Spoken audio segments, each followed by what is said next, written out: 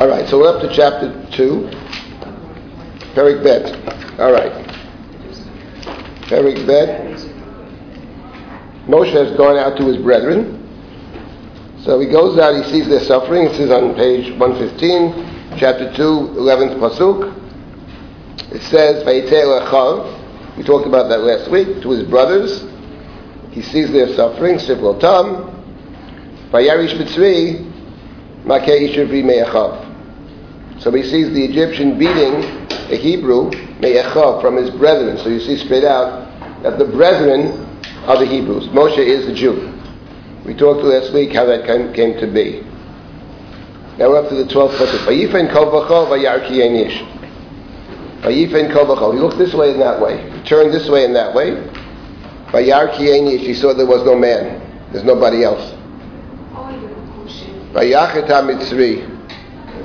Vayitmeneu b'chol. So he hit the Egyptian and buried him in the sand. So hit the Egyptian means he killed the Egyptian. It was unclear to us the first makeh. The word makeh can mean to hit or to kill. If you hit long enough, you kill. 115, chapter 2. So it says he beat the Egyptian, and he buried him in the sand. What does it mean, vayar ki ein ish? He saw there was nobody. There are two possibilities here.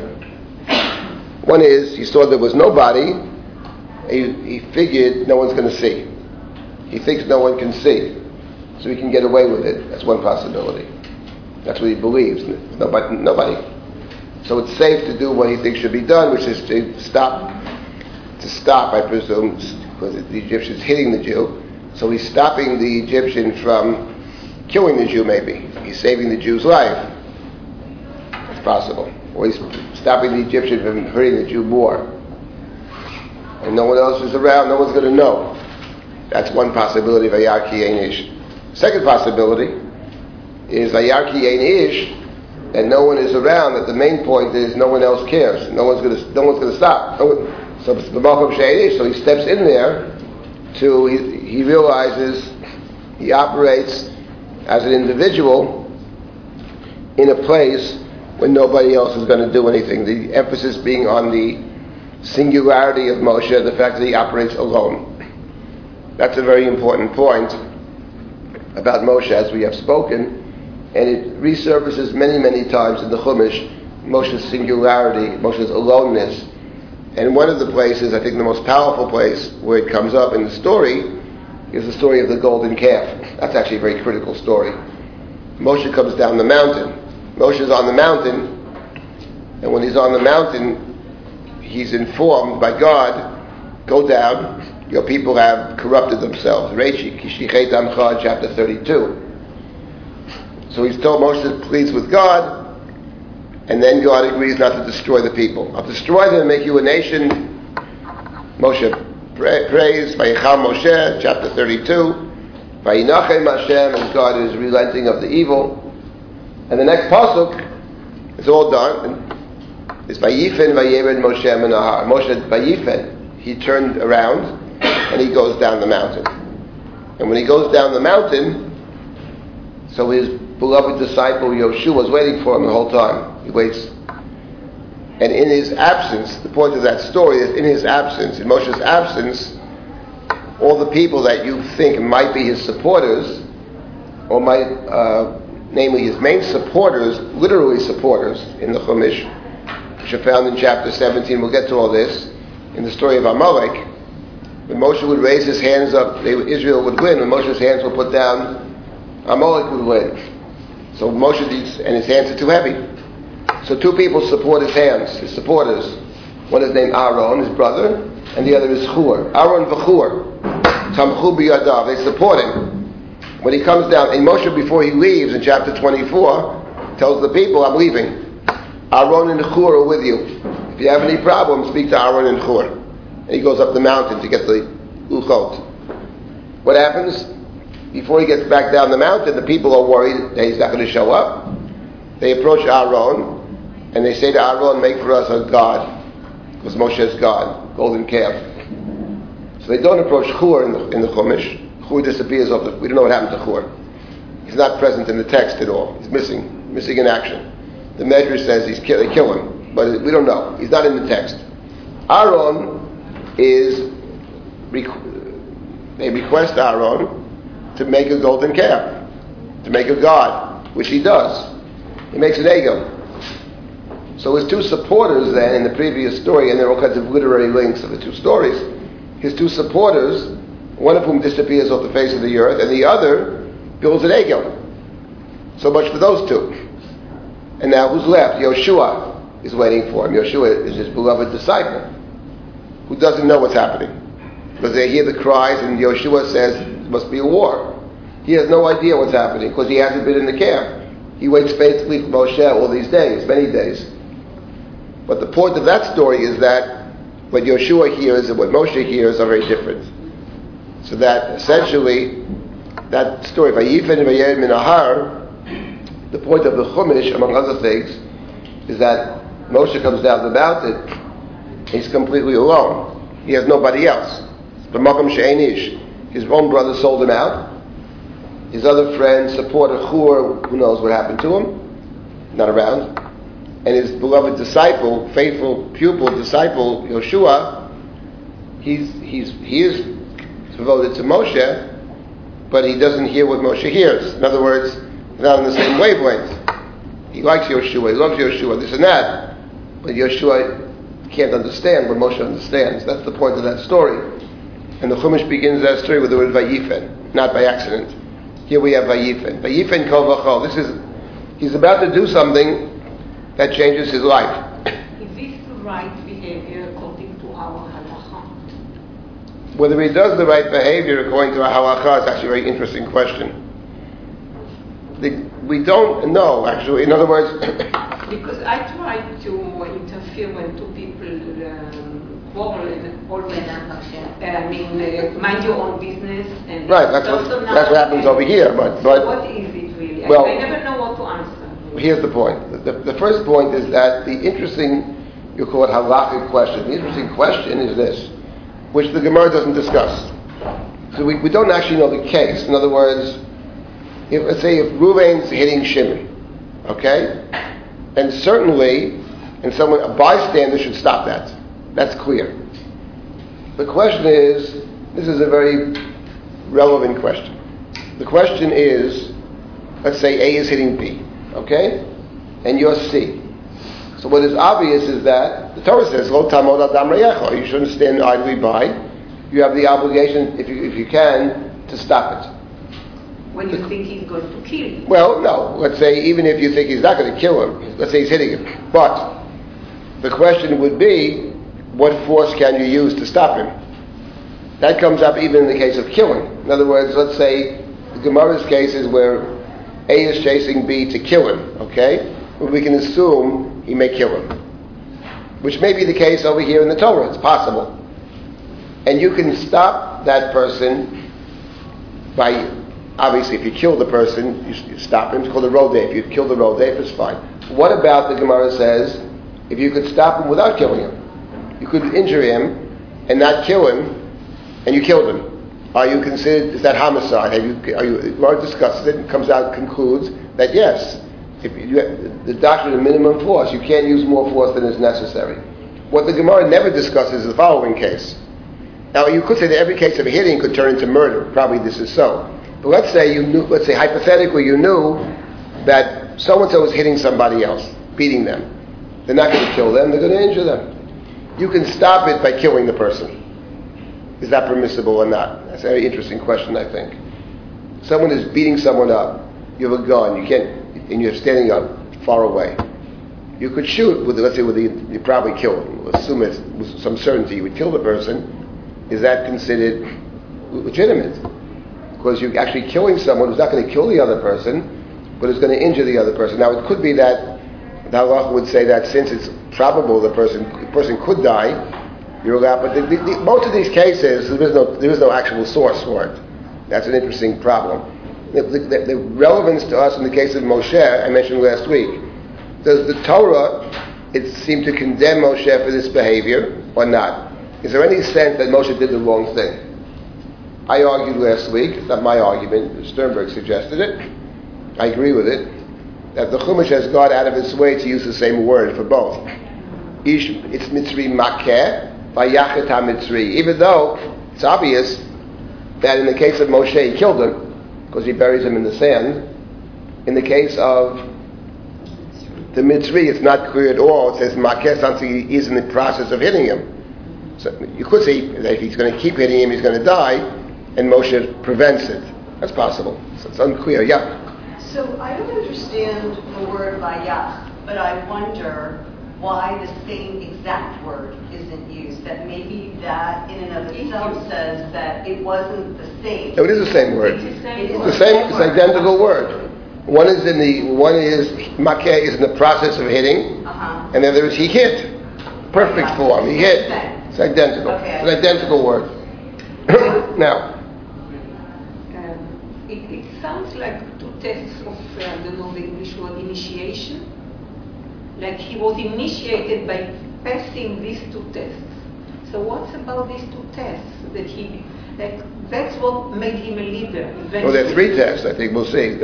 We'll get to the tests. But I agree. It's a demonstration of his, it's more than that. In other words, in killing the Egyptian, he's doing two things. First of all, in killing the Egyptian, he does something from which he can never return. I mean, this will result in his going into exile.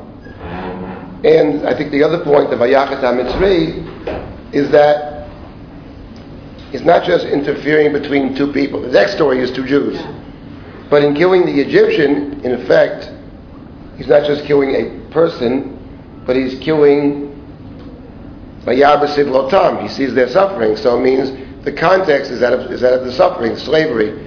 So the act that he does, certainly from Paro's perspective, is not just to interfere between two people, Jew and Egyptian, but what he did was, in effect, took a stand against the system, against slavery, in which case he becomes a danger to Paro. It's not that Paro cares so much about murder per se, but what he cares about is anybody who threatens to upset the system, and that's what Moshe does in effect. In doing that, the die is cast. It's been determined. Yes? So the die is cast. As soon as he intervenes, he is making a statement and he's in big trouble no matter what. Right? Right. Certainly. The other thing is that if people find out, he hides it, he buries it. But if he didn't kill the Egyptian, if he just touched him or prevented him from doing his job, right, he's already in big trouble by intervening anyway. That could be. That's right. The other thing is that there's this juxtaposition between the two Hebrews who are fighting. To them he speaks. We haven't gotten yet to that. That's next. But this one sort of suggests that he can't just say to the Egyptian, "Why do you do this to another human being?" Yeah, of course. That wouldn't work. That's clear. The second case is Vayetzei Bayom HaSheni. The next day he goes out. Shnei Anashim Ivrim Nitzim. And two Jews are Nitzim. Nitzim could mean to quarrel, but it means more than quarrel. It sounds like they're already in a fight, right? Hebrews fighting. I think that's correct. Nitzim is to fight. He sees two Jews fighting with each other. Vayomer LaRasha. He said to the wicked one. It doesn't say which is the wicked one, because they're both fighting. Both. Vayomer LaRasha Lama Takereyecha. He said to the Rasha, "Why would you hit your Re'echa? Re'echa is your neighbor, your friend. What are you two people fighting about?" You could be saying this in many different ways. It's a question, which of course typically is not a question. Why do you do this? It's not a question. It's a critique. Why would you hit Re'echa? One might say in the context of the previous verse. Thank you very much. In the context of the previous verse, one could say, maybe he's saying, among other things, why are you fighting with each other? Don't we have other problems? They're trying to kill us, right? What are you fighting with your neighbor, with your Re'echa for? It's crazy. But in the event, he calls the Rasha, he speaks, he doesn't hit. He doesn't try to break it up. He talks. Lama Taker Re'echa. And now we have the answer, which is very telling. This is also a defining moment for Moshe, I think. Vayomer, so this fellow says, Misamcha le'ish sar v'shofet aleinu. Who has appointed you to be an officer and a judge of us? How orgeni ato omer Kasher harakta et hamitzri, would you think to kill me? Probably Omer, probably think. Would you think to kill me the way you killed the Egyptian? Right? So it's also rhetorical, hostile. Moshe was frightened and said, surely the matter is known. So he had buried the Egyptian with the hope that nobody would know, but apparently somebody knows, and not just knows, but the important point is, speaks openly about it. He's not going to hide it. What, you're going to kill me when you kill the Egyptian? It is known in the... No, the Medrash is very interesting over here. The matter is known, which means I'm in trouble. The Medrash says, of course, says the Medrash, now that the matter is known, now I understand why these people are in so much trouble. Because they're fighting with each other. And the important point over here, the critical point over here, is this statement to Moshe, who made you an officer and a judge? And here the point is the following, the main point, I think. That statement, who made you a judge, is an echo of a previous story in the Chumash. Probably two stories, but one in particular interesting, because it fits in with many things. The story of Mitzrayim, the culture of Mitzrayim, the story of Mitzrayim, the exodus from Mitzrayim, has a very striking parallel in the book of Breshit. It's one of the essays in my Haggadah, the story of Sodom. Lot in Sodom has many parallels, literary links to the story of Mitzrayim. Many. And one of them is the following. One of maybe 20 is the following. That when Lot is, was it this week's parsha? Lot is in Sodom, and when he's in the city of Sodom, two strangers come to town, and they're sleeping in the streets. And Lot asks them to come into his house. So he does. First they refuse, they're his guests. And when the people of Sodom find out that he has two guests in his house, they surround his house. And he says, and they want these two to take out these two guys, to brutalize these two guests. So Lot walks out of the door, and he says to the townspeople, he says, Al no achai toreyu, he says, my brethren, don't do evil. Right? I have two daughters, take my two daughters, and don't take these strangers who have come under the protection of my roof. That's what he says. Okay, maybe he's sick, but that's what he says. And the people of the town reject this. They say to Lot, what about this guy Lot? Look at this. The guy came, he's a stranger, he's a ger, he's a stranger in town, and now he's judging us. Now we're going to do worse to you. And they come to get Lot instead of the two strangers. Point is, that is the response. The angels were sent, God's messengers were sent to Sodom, this week's parsha, to check it out, to see whether the bad things God is hearing is actually accurate. They are sent to be witnesses. And because Abraham had prayed for the town of Sodom, maybe they're 50 righteous, maybe they're 45, 40, 30, 20, 10.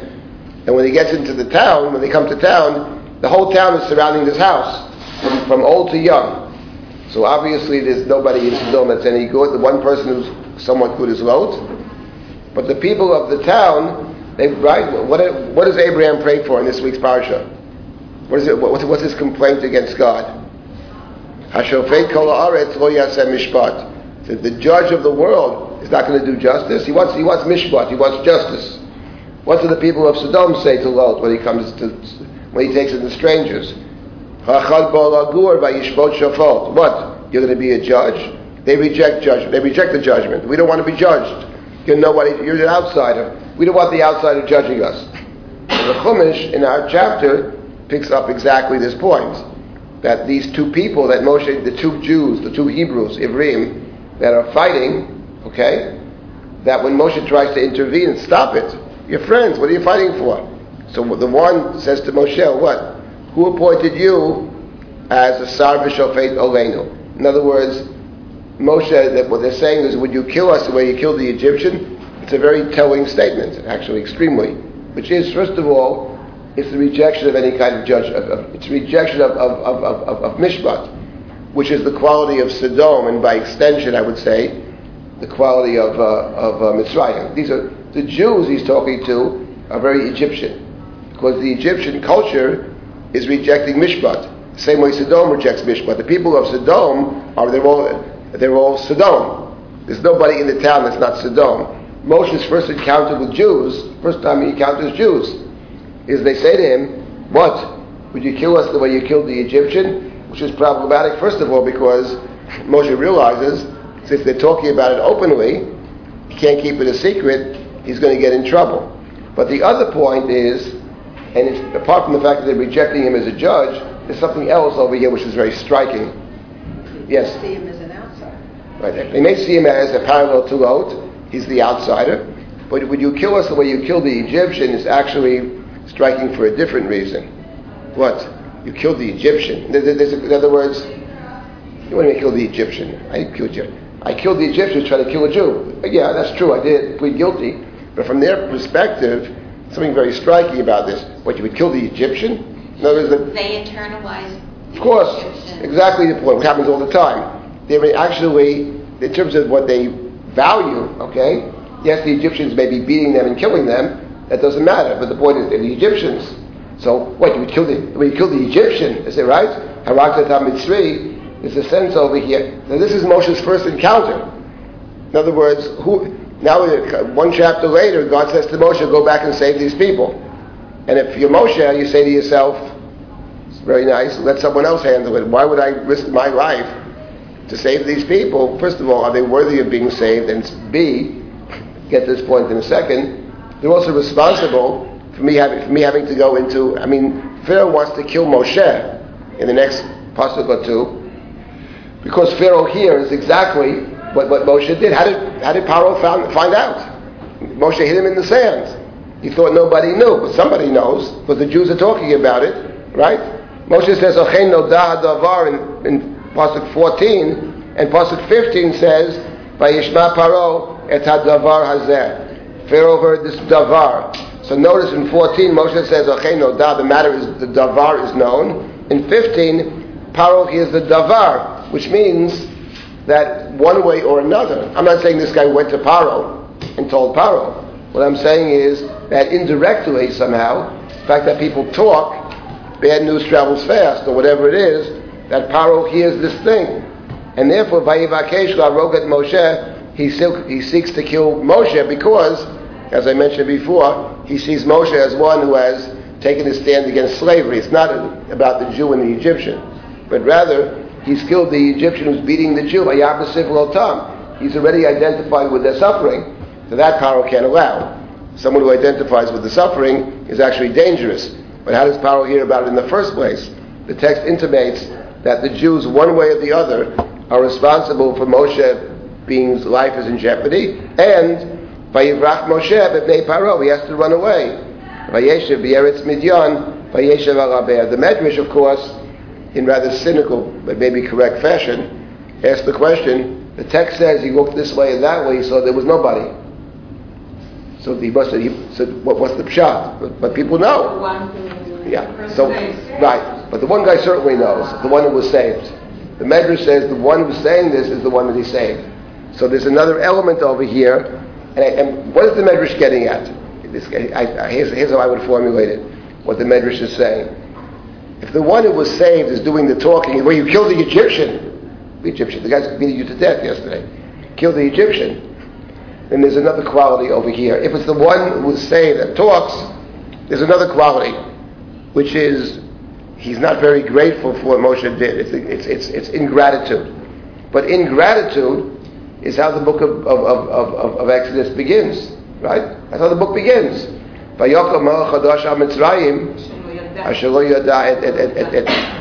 Yosef. The point is, the book begins by telling us something about this Pharaoh. A new Pharaoh emerged who didn't know Joseph. Again, the word to know. Maybe he didn't know Joseph. How's that not possible? He didn't know Joseph. He didn't know him personally. But here's what he should have known. He has empowered the Pharaoh. He saved Egypt. And he made Pharaoh a very powerful man. He gave Pharaoh all the money, all the cattle, and all the land. What do you mean he didn't know Joseph? It means he chooses not to know Joseph. It means that what what defines Egypt in this book, among other things, apart from beating up on the stranger and outsider, what defines Egypt is the deep sense of not being grateful, kind of ingratitude. It's what you have also in the story of Sodom. The story of Sodom, this is an obvious point, but it's not so obvious, I discovered that. This week's parsha, the strangers come to town, and Lot takes these two strangers into his house. People of Sodom surround the town, and Lot says, "What are you doing? Take my daughters." "What? Who asked you? You're a stranger in town. Now you're dictating terms. Now we're going to get you. Now we're going to brutalize you. We're going to molest you." Now what is wrong with that? Many things. But here's what's really wrong with it. Who are they talking to? They're talking to Lot. Right? All the town comes, right? Who was Lot? A stranger. Here's what I would say if I'm Lot. Why do you exist altogether? That's the question. You know? You only exist because of me. The town of Sodom was captured 5 chapters earlier by the 4 kings. They'll never go home again.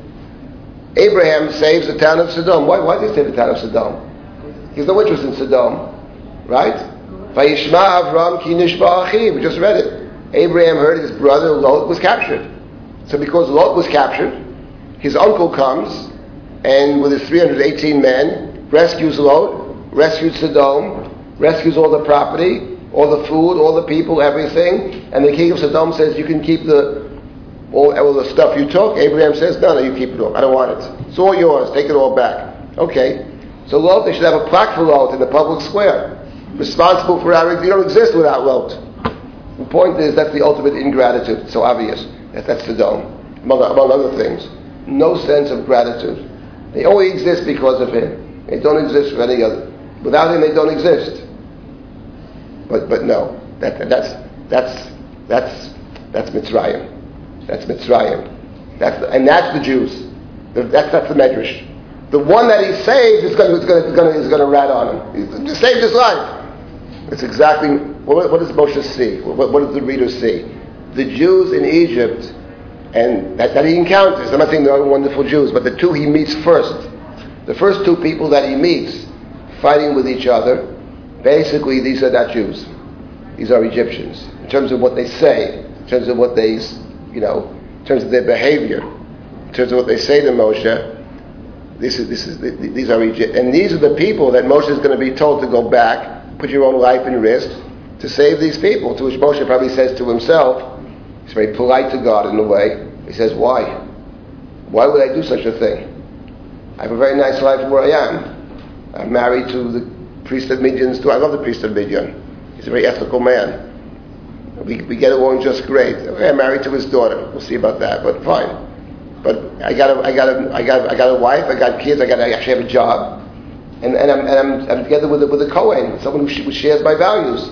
Why in the world would I go back to save these miserable people? That's the question. So that's a very important point. The people these 2 Jews, this first encounter is a very negative encounter, and on top of that, they're responsible for me almost being killed because they can't keep their mouth shut. Whether intentionally or unintentionally, Paro hears about this because of them. That's the connection of the davar and the davar. Achen noda davar, certainly the matter is known. Yes, what do you want to say back there? And we'll take all the other comments. Yes? That the last time a Pharaoh heard something, it was when he heard that Joseph was reunited with his brothers, and it was a very supportive reaction that he had. Tell them to come, I'll give them all this stuff, and this land, they don't have to bring any of their stuff. I'll supply them. This time, this Pharaoh hears, it's not quite the same thing. It's not so supportive. No, it's a misreading in my view. He's not so supportive. He's supportive the first time. Not so supportive. Yes, it sounds... You don't want to lose him? No. We can't lose him. Joseph can't go. It's something else. What Paro is concerned about, since you mentioned it, when Paro hears that Joseph's brothers are in town, he says to Joseph, Joseph says, tell my father, come down, I'm going to take care of you. But if you read it carefully, you'll see that Paro and Yosef say 2 different things.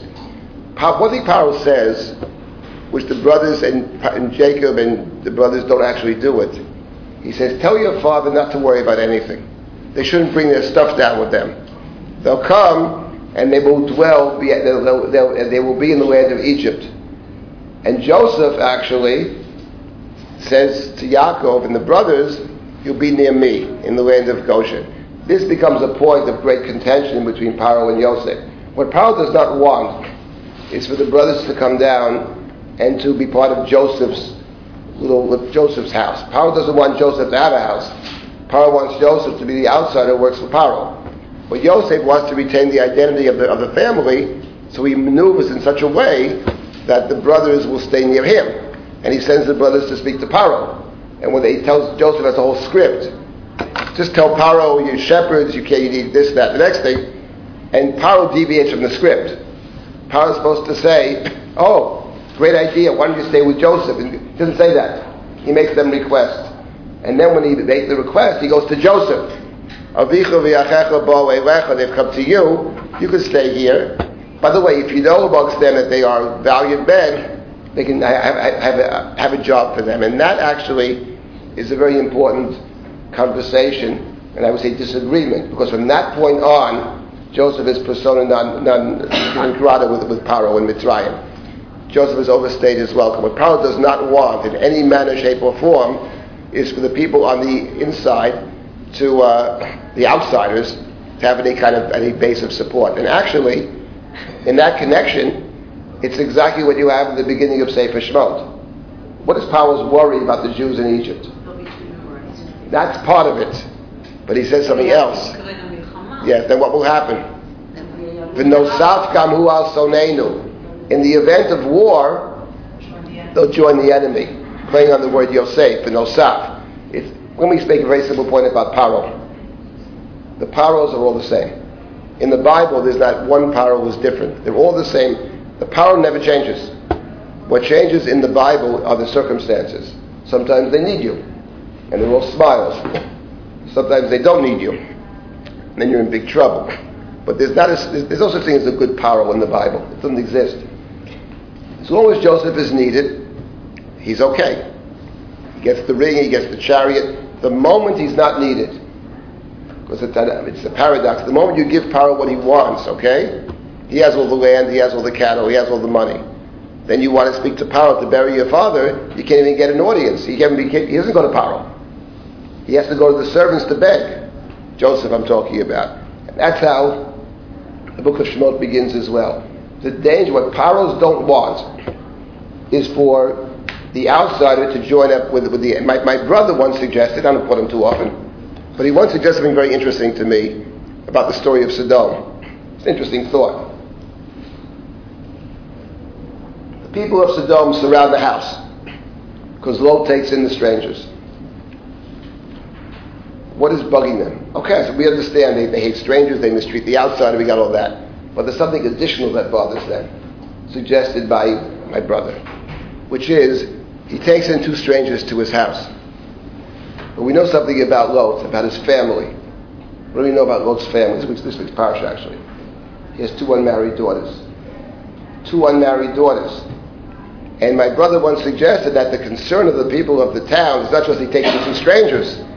He takes in 2 guys and he has 2 women. They're saying to themselves, well, one second. What's this guy? Is he building a little empire within our city? He takes 2 outsiders and now he has the 2 daughters.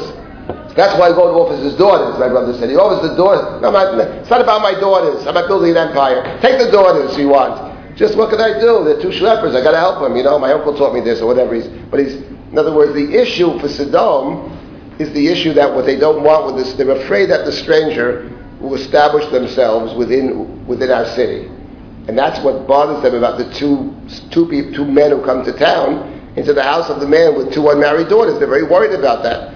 So that's why Lot offers his daughters. But the thinking of the mentality of Sodom, the mentality of Mitzrayim, the mentality of Paro, the mentality of these 2 Jews, it's all the same mentality. About what? You kill us the way you killed. And the Medrash has it. The Medrash, to emphasize that, says, how would they know? That nobody saw. No, one guy knew, the one that he saves. It's a further link between. So, in other words, whether the medrash is accurate or not in terms of was it really this way? Typical medrash. The medrash is correct. In other words, it may be wrong, but it's still right. Because the point of the medrash is not to be right about this. The point is to emphasize something about the text, which is true. That what Moshe encounters in Mitzrayim is a people who think like Mitzrayim. The same way what the Lord encounters in Sodom are a certain set of values. It's not just they happen to live in Sodom. There's certain, and Lot himself, of course, part of Lot is also like Sodom.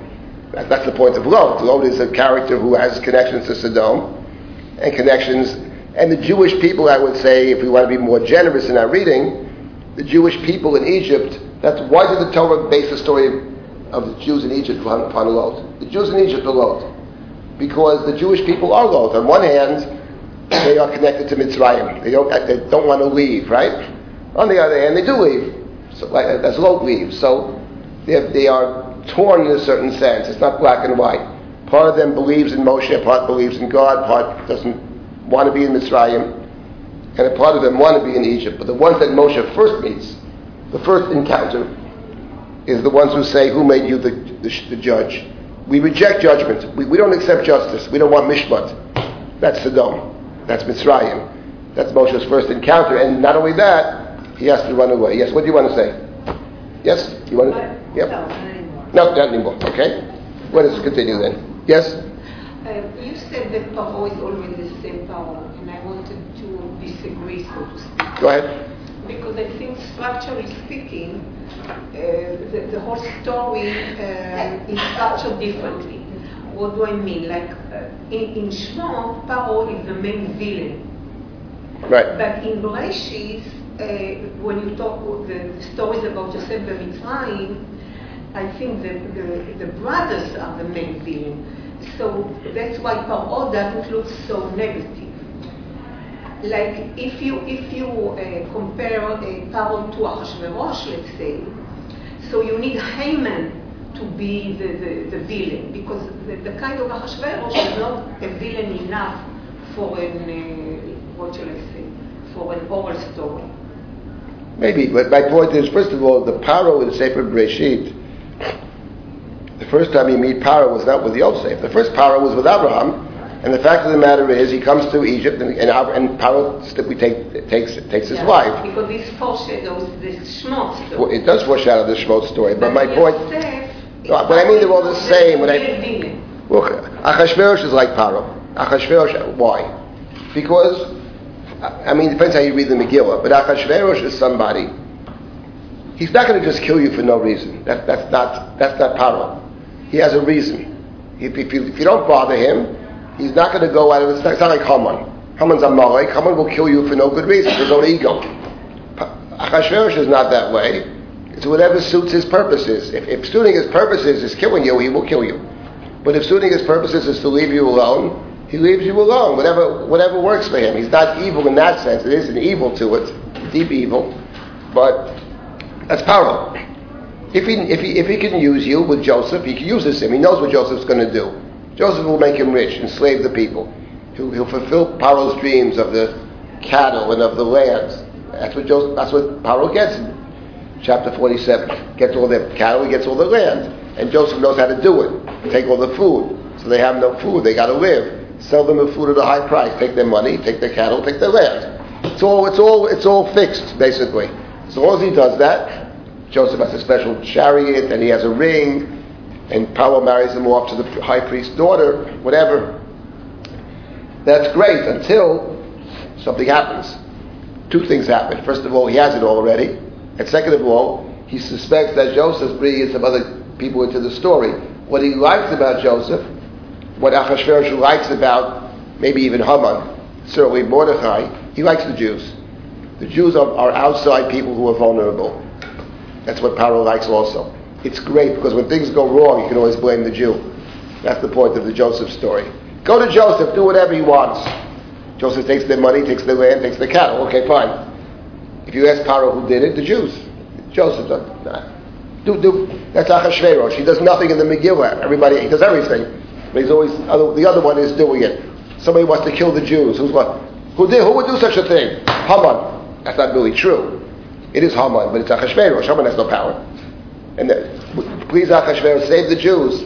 I can't bring back the decree. Do whatever you want. Steal whatever you want. Comes right next thing. How many of the Jews killed?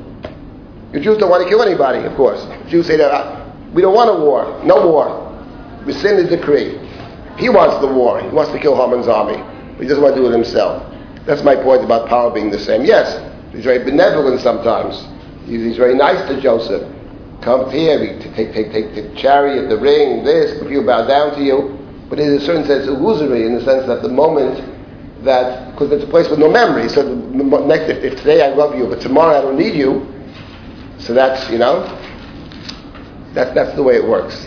I've seen this in my life in certain circumstances, for certain people. Suddenly, if they need you, they love you to death. The moment they don't need you, you don't exist. I've never seen you before. I've seen this, believe me. And it's that's what I mean by paro. Haman is a different story. Haman is another story. Anyway, let's go on now. Let's continue with, fine. Vayishma paro et hadavar hazeh, vayivakesh larok et Moshe. So as we said, Moshe has taken a stand against slavery. Vayivrach Moshe b'nei paro, vayeshev b'yeretz Midyan, vayeshev alav er. So Moshe runs away. He runs away to the land of Midyan. Interesting place to run. Because Midyan is the Midianites are the people that brought Joseph down to Egypt in the first place. So we have a retracing. In other words, the story begins an unwinding of Joseph got to Egypt through the Midianites, and now Moses runs off to the Midianites. And this is the beginning of, we know, the exodus from Egypt. The first step is Midyan, step along the way. But he goes to a well, which is an obvious point. The well we have encountered earlier in a couple of different ways, but in two stories in Sefer Bereshit, we have marriage scenes at a well. And now we come to marriage scene number 3. And the point of the typology is a very simple one. What the Chumash invites us to do is to look at the other two stories. We are comparing and contrasting the other two stories. In terms of comparing and contrasting, let me make a simple point about this, a methodological point about the Chumash. And that is, probably the main point is not so much to compare, but rather to contrast. I think that's probably true. But you can't actually contrast things that are not similar. You only can contrast things that are similar. Like apples and oranges, you say. You can't contrast them. But if you have apples, you can contrast 2 kinds of apples, 3 kinds of apples. That's the point. So the point of, on one hand, there is the connection between the stories. The Torah invites us to read one story in light of the other. And that's true not only with type scenes, that's true in terms of the language. The common language is the biblical narrator's way, whether it's the Chumash or anything else, to tell us the language is similar, read these 2 stories together, note the commonalities, and note the differences. But I would say that it's the differences that are very significant. Last night we had a second of the 3-part series, Why Study Talmud. So last night the lecture was about so-called conceptual approach to the Talmud. I think we just scratched the surface last night. The focus was almost called the brisk, which the Soloveitchiks were very central in this method. And I grew up with this. I have many thoughts about it. But here's one thought about brisk. The real point of the series was not to critique. There wasn't a critique last night. It was more to try to understand how this approach helps us. Each approach, which is different, what can we take from it? One thing with the brisker approach to the study of Talmud is this. First of all, is a tremendous discipline of thought. That's number 1. But number 2, what distinguishes brisk, I would say, from some of the other approaches to the study of Talmud is this. The kind of approach one might call pilpul. The pilpulistic approach has to do with, some of it is very interesting, but has to do with looking at 10 different sources and building one upon the other. It rests upon finding the commonalities in the different sources. You have one source says this, one source says that, and we build the third one, and you have build this castle. And the briskers are precisely the opposite. Because the main point of brisk is not the commonalities. Pilpul and brisk are opposites, they're mutually exclusive. Because the briskers take 2 things that seem very, very similar. And their main question is, what is what is the difference between the two? It's constantly breaking down. It's exactly the opposite. It's tearing down. It's by analyzing in a very careful way, is pointing to the differences, the two halachot they would call it, the differences between two things that appear to be similar, almost identical, but to point out that they're not identical at all, which is always the case. And whether the fact that they're not identical is significant is another story, but to always notice the differences. I would say in the biblical narrative, that's certainly the case. Moshe comes to a well where he's about to meet his future wife, and what the Chumash isn't, by setting it up this way, what the Torah is saying is, when we read the story over here, you must read it in conjunction with the other two stories, namely Rebekah's marriage to Yitzchak, Abraham's servant who comes to the well, and the story of Yaakov and Rachel, when Yaakov meets Rachel when he's traveling to his uncle's house, stops along the way, and he comes to a well. Those two stories, those two marriage scenes, are to be read, says the Chumash, understood and thought of as we read the next story of Moshe's marriage at the well. So let's continue now with Moshe at the well. He comes to a well, he's in the land of Midian, he's coming to a different land, which is another similarity of the stories. The servant of Abraham goes to Abraham's birthplace. Jacob is running also to Haran, to his mother's home. So the story takes place outside the land. Here also it's outside Moshe's place of birth, which is Mitzrayim. L'kohen Midyan Sheva Banot. The priest of Midian had 7 daughters. Vatovona vatidlena vatzimalene et harhatim lashkot son avihem. So the daughters of the priest of Midian come to draw water, to fill up the troughs, and to water their father's flock. He sends 7 of them. It reminds us straight up, in both the stories of Rivka and also Rachel, it's the woman, in the case of Rivka, a very young woman, girl, who comes to the well to draw the water. So the women of the well, we could call them, I guess, right? Women of the well. So women of the well, this is another story of the way, and here we have, now the first thing, interesting, in the case of Rivka, the Torah singled out Rivka. I mean, it's the time when the girls draw water, by twilight. But this Torah story of Rivka is only about Rivka. There's no other girl in the story. There's just one. The story of Rachel comes alone. She's alone. It's very striking because, Lavan has another daughter, but she's not there. For whatever reason, Leah's not there. It's just Rachel. He meets Rachel first. But over here, there are 7 of them. That's a very important point we'll get to as we continue. The shepherds come and they chase them away. They drive them off. Presumably because they have to wait their turn. In other words, the water is a very precious commodity. So the point is, you don't want to be, if you come at the end, who knows what's left. So therefore, in this case, the more powerful ones, namely the men, chase them away. They have to wait their turn, even though, by the way, this is what the Medrash picks up, even though they are the priests of Midian's daughters. So one might think they have all kinds of privileges being the priest's daughters. Apparently that doesn't help very much for whatever reason. Business is business. Or, in the eyes of the Midrash, paints Yitro as a disenfranchised priest, maybe. Because of his thinking, he wasn't too well liked in Midian. We don't know. But in point of fact, these 7 daughters of the priest, by Yigarshum, they're chased away by the other shepherds. It turns out in the story, it would appear, this would happen every single day. Now, this is not something new.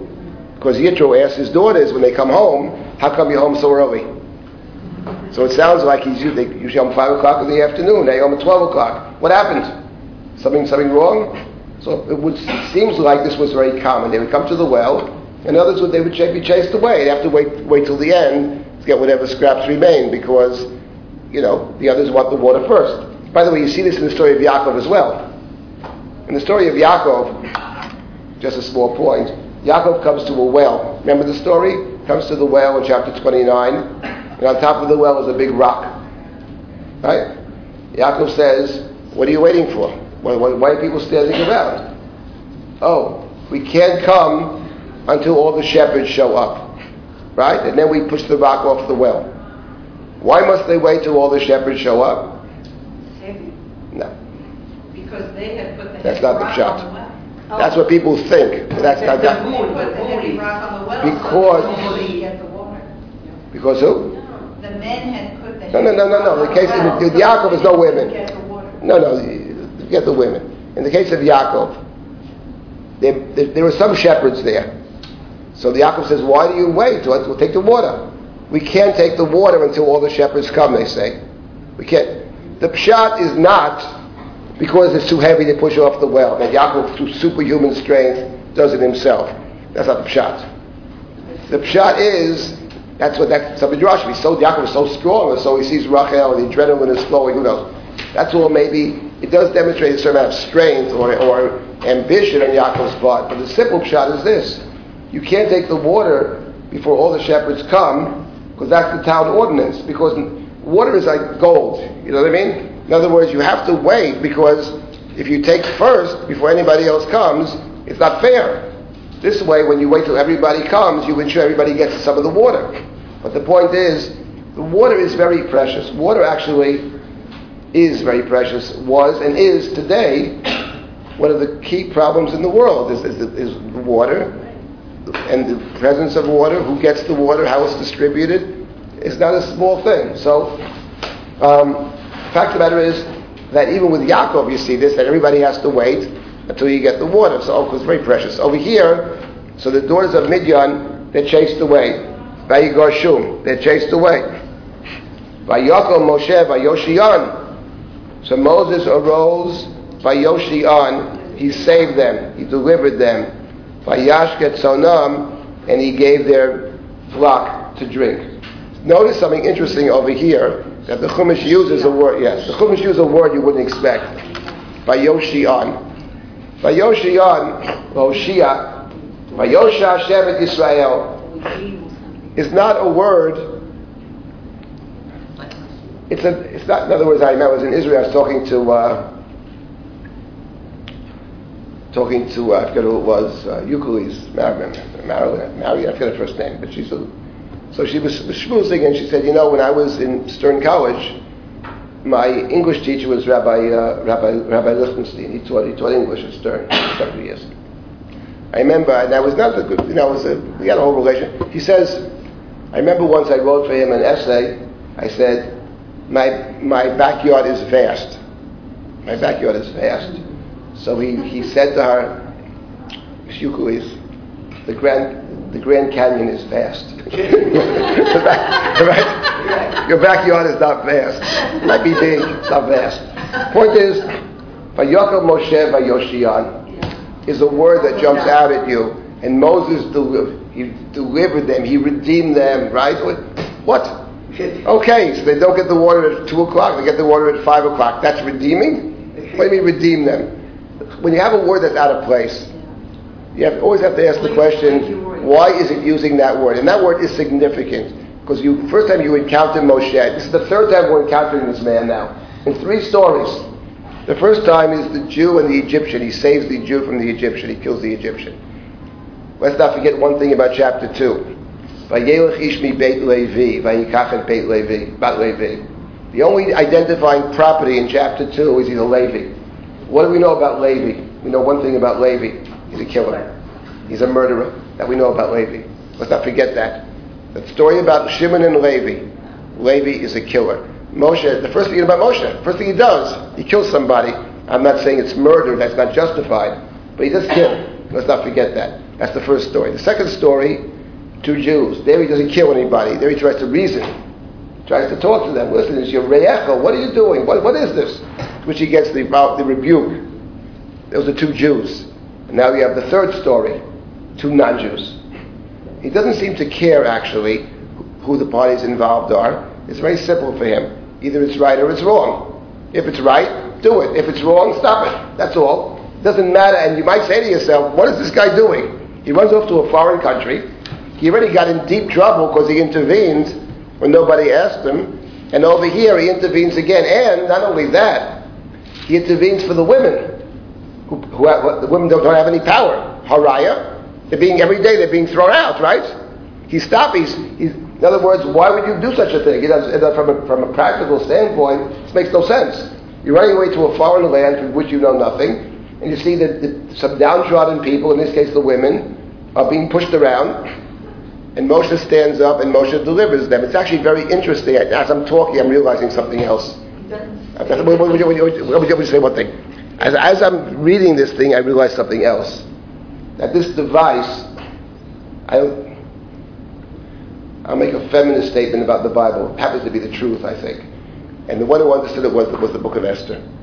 Megillat Esther conflates two things. You have Achashverosh, and you have in that book two different people that are persecuted and stepped upon.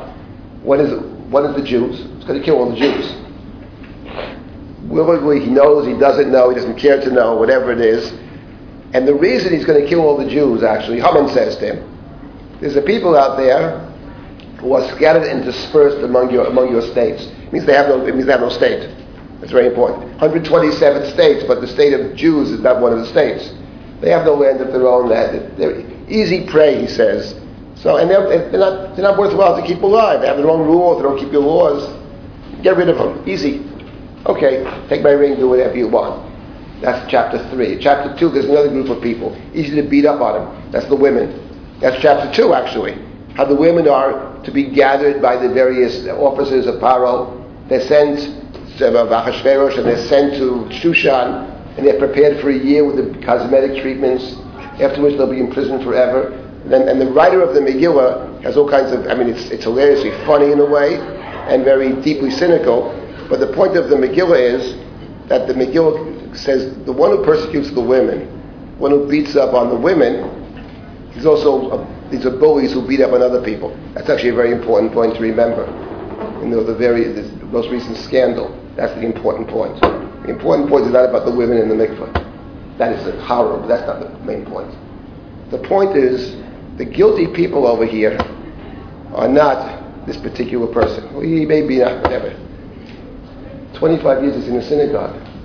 We are the people in the synagogue. Are you telling me that he didn't bully the people in his own city? Those are the guilty ones, by the way, so-called victims. Some are victims. They're the guilty people, the enablers. It's not possible. And you see this with all over the place. People have a position, and they abuse people right and left. They shoot their mouth off, and their synagogue shuts up. They don't say a word about it. They let these guys get away with it. Then they cry afterwards. Those are the guilty people. That's the point of the Megillah. The Megillah says, the same guy who's beating up the marginalized people can also beat you up. Because you'll be marginalized too. It conflates the two things. And the Megillah, of course, picks it up from the story right here. It's exactly the point. The same deliverer, the redeemer of the Jewish people, okay? In this great story of Moshe Rabbeinu, he brings about God's deliverance, but it says the Chumash, let me tell you something. There's a previous story, it's exactly the same story, at some little well in the land of Midian. The same person, it's no difference. Vayokel Moshe Vayoshiyan, and the Chumash makes that point, but it's exactly the same story. The Megillah picks it up and runs with it, and it's also very funny in the Megillah. But it's exactly the point, okay? It's the same thing. There's no difference. Beating up the women in chapter 2 at the well is the same thing as Paro beating up the Jews.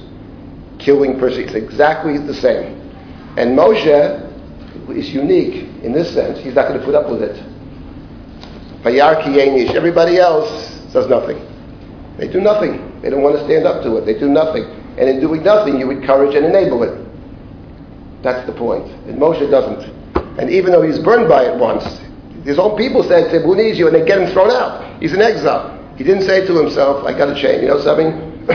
I'm not going to do it. He does. And it's not even my people. He said, not you. What have I done? Midian. The priest of Midian has 7 daughters. What was he? Not that he knows they're priests. He sees a bunch of women being pushed around. He doesn't like it. So Vayashket Atzon, he saves them. And he also delivers, he waters the flock. Now here's the important point for our purposes.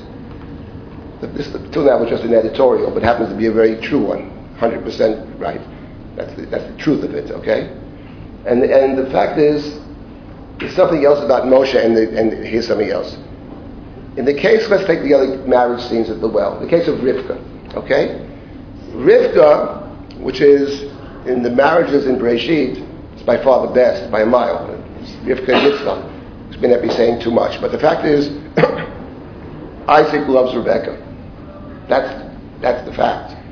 And he prays for Rebekah. Rebekah and Isaac, it's a kind of arranged marriage. He's not there. But the basis of the marriage is clear. The basis of the marriage is the character of this woman. In two ways. First of all, she's very hospitable to the stranger. She has Abraham's qualities of hospitality. That's number one. Number two, she was willing to take this leap of faith to go to an unknown land. She makes that decision, not the family. Elech, she decides. So she has Abraham's great qualities of hospitality on one hand, and he's a risk taker. He's willing to follow God into the desert, unknown places. So that's Rivka. And that's one basis for marriage. And so she waters his flocks. He gives him and the camels and all that. Story number one. Now what's story number two? Story number two is Rachel. When it comes to Rachel, what do we know about Yaakov and Rachel? First of all, what does Rachel do for Yaakov in the story? Answer, 0. She does nothing. She does nothing for you. Nothing. He gives her, Yaakov pushes the rock off the well, Yaakov gives her flocks water. So Rachel does nothing for Yaakov, but when Yaakov meets Rachel, he sees her and he kisses Rachel. Okay, that's what it says. Vayishak Yaakov Rachel, vayisad kolo vayev. Yaakov was sent to find a wife. He sees Rachel, who he thinks is very beautiful, and he kisses her, and he cries.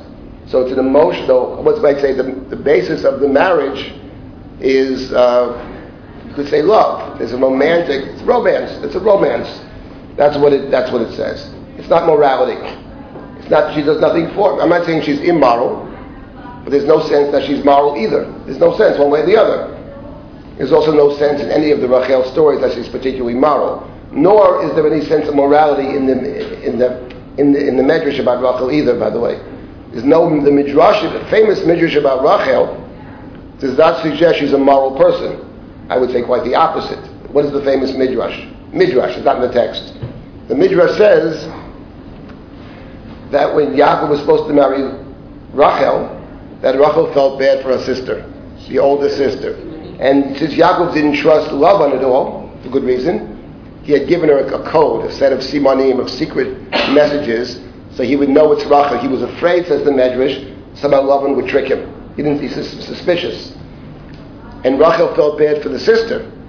So that night, they got married at night, it's all dark and everything, and the Medrash is trying to explain how could Yaakov be fooled? How's that possible?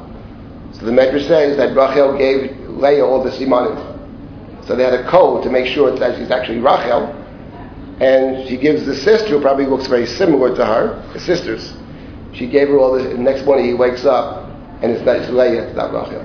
That's the famous Medrash about the self-sacrifice of Rachel. Let me ask you a question. It is self-sacrifice, but is it moral? That's the question. I submit, of course not. Of course not. I have a brother. I love my brother so much, he's going to be in trouble. So therefore, I decide to help my brother. I'm going to defraud you. I love my brother. My brother needs money. He's desperate for money, right? I love my brother dearly, and I have a certain possibility. I forgo my possibility to make money, and I defraud you and steal $1 million from you because I love my brother. So what kind of person does that? It's a demonstration of loving itself. I gave up my opportunity to make money by defrauding someone else for the sake of my brother. That's the story of Rachel and Leah. The Medrash never suggests, by the way, ever, that Rachel is a moral person. Never. It never does. And yet we love Rachel more than anybody else. Rachel is our favorite. Why is that? The answer is simple. Because the people you love, it's not about morality, actually. That's not true. We don't love people because they're moral. We can respect them. We love the people the most who actually love us. You love your mother for one very simple reason with Rachel, because the world gives up on you. The whole world says you're never going to make it.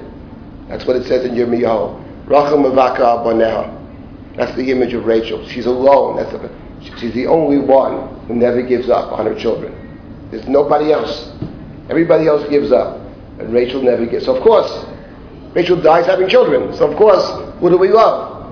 Our mother Rachel. She's by far, there's no question, she's the most beloved of the matriarchs. Not because she passed the morality test. My point in the Chumash itself does not say she's immoral. It never says it. But it makes a different point. Yaakov's marriage to Rachel is not because she did anything wonderful. She does zero.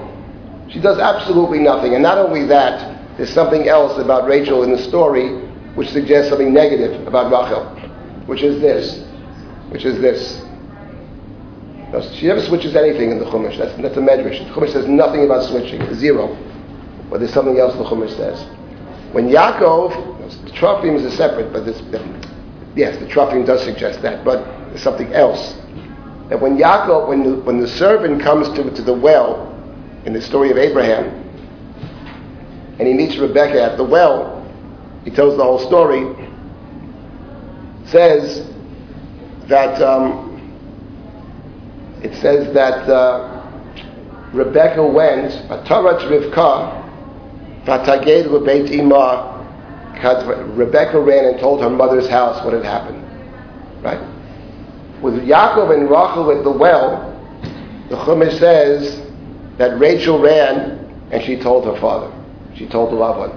And that actually may seem like a small difference between the two of them, but I think it's a very telling difference.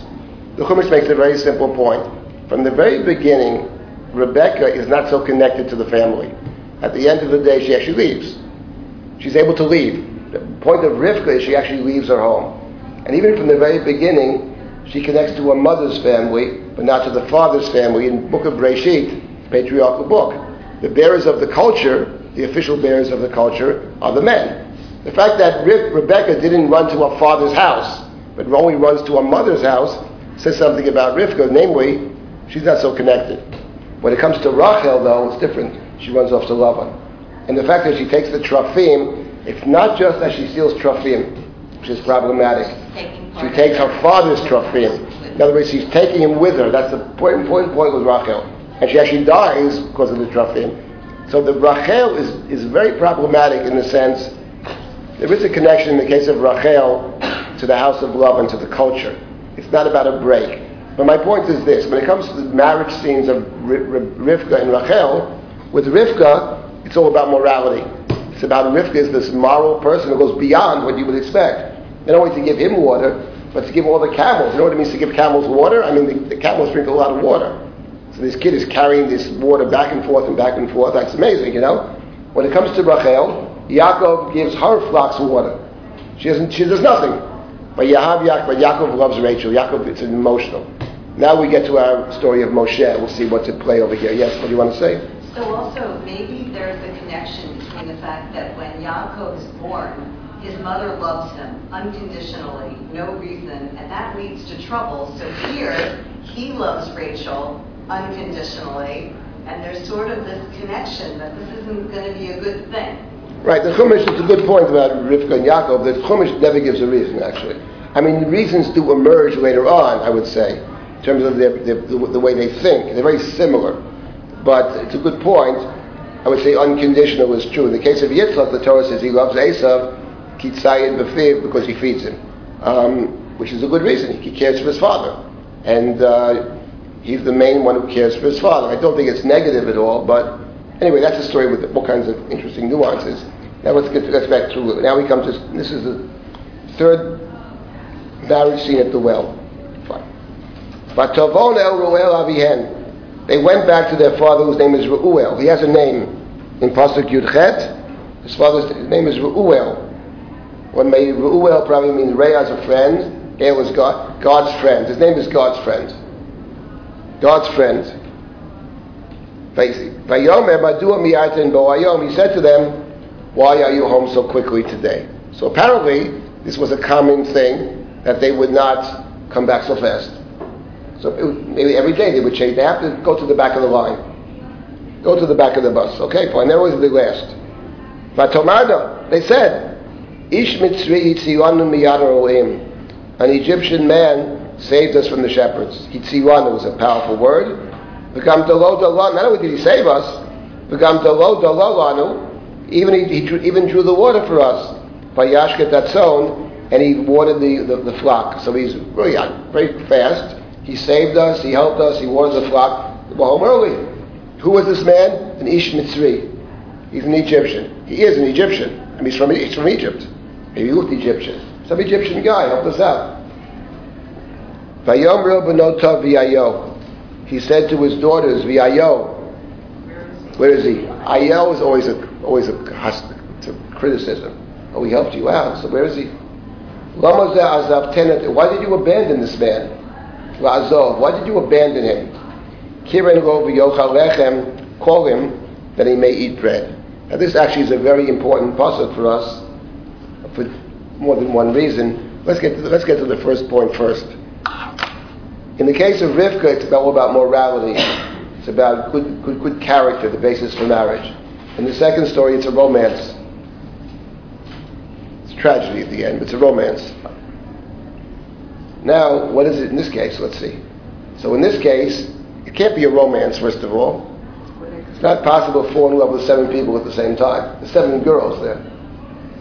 Maybe you could fall in love serially with 7, but not at the same time. Nothing's possible. It's certainly not. And what about good qualities? What about fine behavior? There's certainly no fine behavior, because in this story, not only do they don't even invite him home. They don't thank him. They don't invite him home. In the case of Rivka and Rachel, in each case he goes to the house afterwards. But in this case, and they're criticized for it. Lama zeh azav ten. Why did you abandon this man? Call him to eat bread. That's point number 1. So it's neither romance nor is it character, but it's a different basis for marriage, which is a very important point. It's probably the basis for most marriages in the world.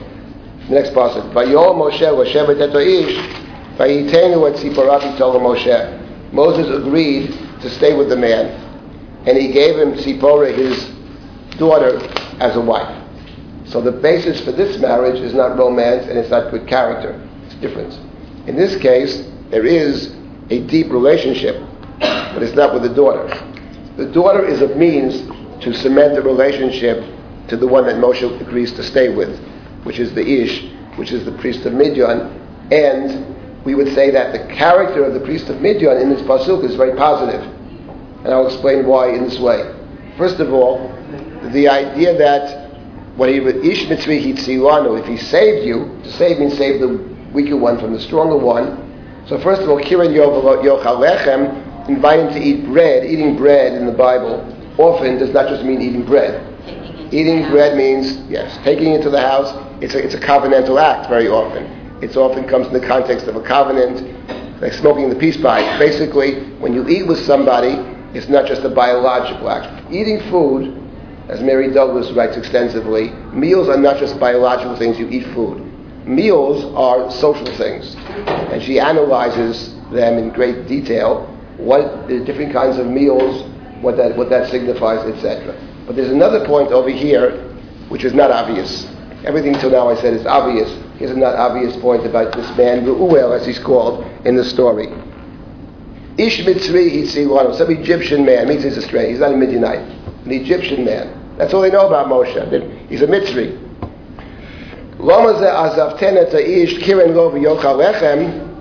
When you read that pasuk, why did you abandon him, call him to eat bread? It resonates with a different pasuk in the Chumash, and very powerfully resonates with another pasuk. The story is about Joseph in Egypt. When Yosef is in Mitzrayim, what does the Chumash say about Yosef in the house of Potiphar? Vayazov kol hashelo b'yad Yosef. He abandoned everything into Joseph's hands. V'lo yodai ito ma'uma, and he knew nothing. Ki malechem asher hu ochel. The point of Joseph in the house of Potiphar is, Potiphar abandons everything into his hands. It means he gives Joseph everything. He abandons, it's a strange expression, to abandon into someone's hands. Everything except one thing. Everything except the lechem. Which of course in the story, the larger story of Joseph, it's like saying he got everything except for one thing. Except for the most important thing. Because the lechem in the story of Yosef is the central feature of the whole story. How does power get all his power? You have the lechem. If you have the lechem, you have everything. So in effect, he gives him everything. But you know what? He didn't really give him anything. Because the lechem is the symbol, the means to power in the story of Yosef is the lechem. It contrasts to this Reuel. In Reuel's case, why did you abandon this stranger? Kirin lo v'yochal lechem. Let him come and eat lechem means the opposite. It means that In Reuel, you have the person. The Egyptian culture is one that doesn't accept the stranger. Even Joseph has to eat lechem separately, right? Sefer Shemot begins by saying they may join with the outsiders. They're a fifth column. They're a threat. They're the other. But this priest of Midian is different. The priest of Midian is the opposite. How could you abandon such a person? He's a Mitzri? Because that's what they're saying. A Mitzri saved us. Ish Mitzri, a Mitzri saved us. Says, who cares what he is? I don't care if he's a Mitzri or what he is. What's the difference? Good behavior. He'd seal, right? He saved you. Kiran lo v'yochal lechem, invite him to eat bread. This is the person, vayom Moshe l'shevet et ha'ish. So Moshe agrees to stay with this man. Why would he agree to stay with this man? Because they're kindred spirits, that's why. Because they're exactly the same. Moshe is the matzil. On 3 separate occasions, Moshe saves the weaker party from the stronger party. In the intermediate case, he tries to intervene and talk. In the other 2 cases, he takes action. He's not from the big 2 of the 3 cases, he actually takes action. The only case where he talks is the two Jews fighting. Sees them as parallel. So here maybe we can reason it out. Gets a shock. But he's the matzil. And now we have this priest of Midian who has exactly the same outlook on life. So of course, Vayom Moshe L'Shevet, that Moshe agrees L'Shevet to reside with the man in order to be fully integrated to the house of Reuel. Reuel gives him his daughter. So the 2 things Moshe has in the house of Reuel. He has the lechem and he has the wife. One might say exactly the opposite of the story of Yosef in the house of Potiphar. Obviously, the woman's off limits, at least as far as he's concerned. And the lechem he can't have. And in this case, the Chumash says the opposite. In other words, he's found a very good place for himself. Great place for himself. He has the wife, he's going to have a job, he's going to have kids, and above all, the thing he cares about the most. He cares about Ha'ish, he cares about the priest of Midian. Maybe it's a friend, maybe it's his Rebbe, who knows. Very important. And there's something else over here about Moshe, and this is an important point about Moshe. And that is, Moshe is many things in the Chumash. He's the hero of the Chumash. We must say about Moshe, though, and this is obvious, that he's not going to get the award of Father of the Year. You know what I mean? He's not exactly a family man. In fact, when he leaves Egypt, he heads out to the land of Canaan. He doesn't take his wife or his children with him. He just abandons them. He's the man who abandons his family later on. That's a fact, okay? Later in the Chumash, and the Midrashim emphasize this, we don't hear anything at all about the children or the wife. Maybe they reunite with him later. We never hear them. We know nothing about them. The only woman who appears in Moshe's life appears in chapter 12 of Bamidbar, the Isha Kushis, which the Medrash identifies with Tzipora. The Rashbam thinks it's not Tzipora, but the Kushi means the totally other, the outsider. So, I make a simple point. The Midrashim explain this in a very simple way, which could even be the Pshat, that Moshe makes a choice in the Chumash. That's what Miriam objects to. Moshe makes a very simple choice. From Moshe's perspective, he is with God all the time. Which from Moshe's thinking, says the Medrash, and there's a basis in the text for this, precludes being with normal people. Moshe is not a person, Moshe is not a social being in the Chumash. Moshe agrees, thinks the Medrash, to be with God. And my point is that even before you get to God, okay? Before you get to God, that may all be true. But in the story over here, it's very clear that the marriage of Moshe to his wife, Tzipora, is not about Tzipora, actually. Not about Tzipora. It's about the Ish. That the marriage is a marriage that is there for one purpose, and only one purpose. To cement the relationship between Moshe and the priest of Midian, 2 people that think alike. And therefore, the moment that Moshe leaves the priest of Midian, which comes very soon, in effect he's going to leave his wife. Yes, initially she travels with him. But later on we discover she was sent away. And from a certain perspective, it makes total sense. Because he wasn't interested in the first place. There's not a romance. Nor does he see in her any great compassion. There's no reason for it. He's not interested. But what? He's living with the priest of Midian. The priest of Midian wants this Moshe, whom he loves, to be with him always, forever. So therefore, he tries to do that in the 2 ways the Chumash talks about creating relationships. or cementing. One is through marriage, the other is through lechem. So that's what it's about. So we shouldn't, in terms of Moshe's character, in terms of, I want to make a simple point, namely, that Moshe, as one who was not connected to the other, both in terms of the community and in terms of the family, that precedes any divine encounter. The divine encounter is the next story, which we'll get to hopefully next week, but that's the divine encounter. But even before that, that's the point of the story over here. Not a romance, not good behavior. There's actually poor behavior here, which their father criticizes them. Why did you abandon him? Ayo is always where Ayeka? It's a critique. Where is he? How could you abandon such a person? Bring him right now for lechem. Yes. Two things. First of all, is Ruel the same as Yitro? I believe yes. Okay. And we'll see why different names. We'll see next time. Yeah. Is it possible to say that the person's character, then romance, could be called as politics? It could be politics, but Moshe is a complete. In other words, it's nothing to do with the person. That's my point about the marriage. It's not about marrying this particular person in any sense. The person is the daughter of the. He could have picked out any of the seven. He beats seven at the same time. Yitro gives Tzipora. The name Tzipora is significant, but they could call it politics. I prefer to call it a kind of spiritual connection they make, because that's what the Chumash emphasizes. It emphasizes the values. The values of Moshe and Reuel are congruent values, protecting the weak one, protecting the one who's the marginalized one, his daughters. That's all. And that relationship, are we saying that affects Moshe very strongly?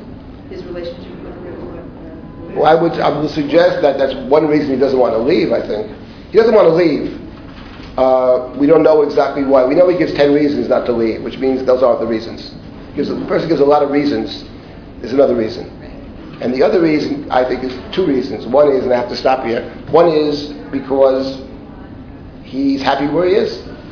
And the second is, he doesn't particularly have any reason to want to go back and save the Jews who caused them a lot of grief, and whose encounter with them is totally negative.